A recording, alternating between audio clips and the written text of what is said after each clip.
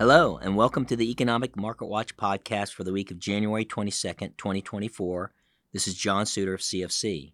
Well, first off, Happy New Year to all our listeners. Since we just ended 2023, I thought what we might speak to on this podcast is what market forecasters got wrong last year. Certainly, their projection of how U.S. stocks would fare turned out to be a huge miss because everybody's forecast missed the mark. I have to be honest, I was in the same camp, thinking that 2022 was bad, but 2023 could be a lot worse. The three main drivers of that thinking were based on the slowing U.S. economy, higher inflation, and the Federal Reserve's continual ratcheting up of interest rates to dampen economic growth and bring down soaring inflation. Moreover, later on top of this, we had the Silicon Valley Bank bankruptcy, followed by two others, Signature Bank and First Republic Bank.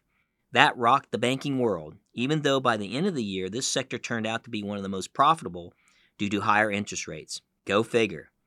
Remember, in 2022, markets repeatedly sold off as investors anticipated the Fed's interest rate hikes.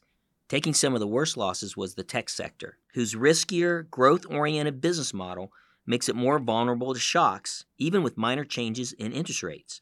The NASDAQ alone lost a third of its value. Even gloomier at the start of 2023, analysts saw a 65% chance that the year would see a recession. But in reality, what we saw was the exact opposite. Real GDP for the U.S. has steadily grown at a clip of 2.4%, better than the long-run potential 2.1%, and the S&P 500, the market tracking index that underpins the retirement fortunes of millions of Americans, gained nearly 25% in 2023. Far more than analysts had expected at the beginning of the year. Nobody was calling for a 25% increase last year.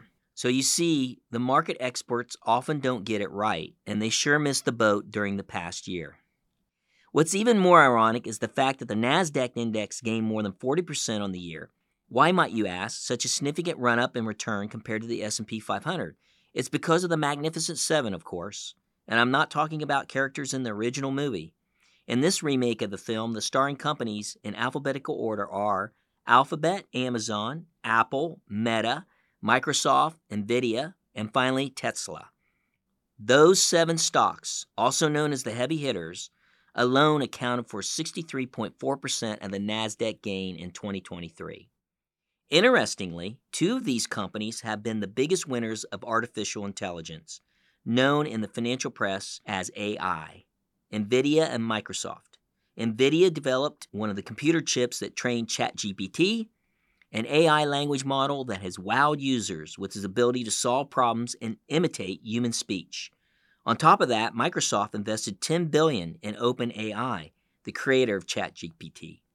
As a sidebar, if you haven't used ChatGPT yet, it's pretty amazing what it can do. Maybe just as scary as what we don't want it to do, like instruct some crazy person on how to build a bomb.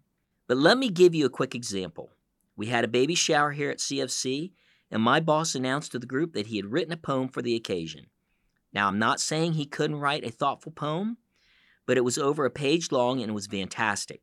It was thoughtful, caring, sentimental, perfect for the occasion. But here's the thing. It was too perfect, and we all figured out very quickly that he didn't write the poem, ChatGPT did. Is that a bad thing? No.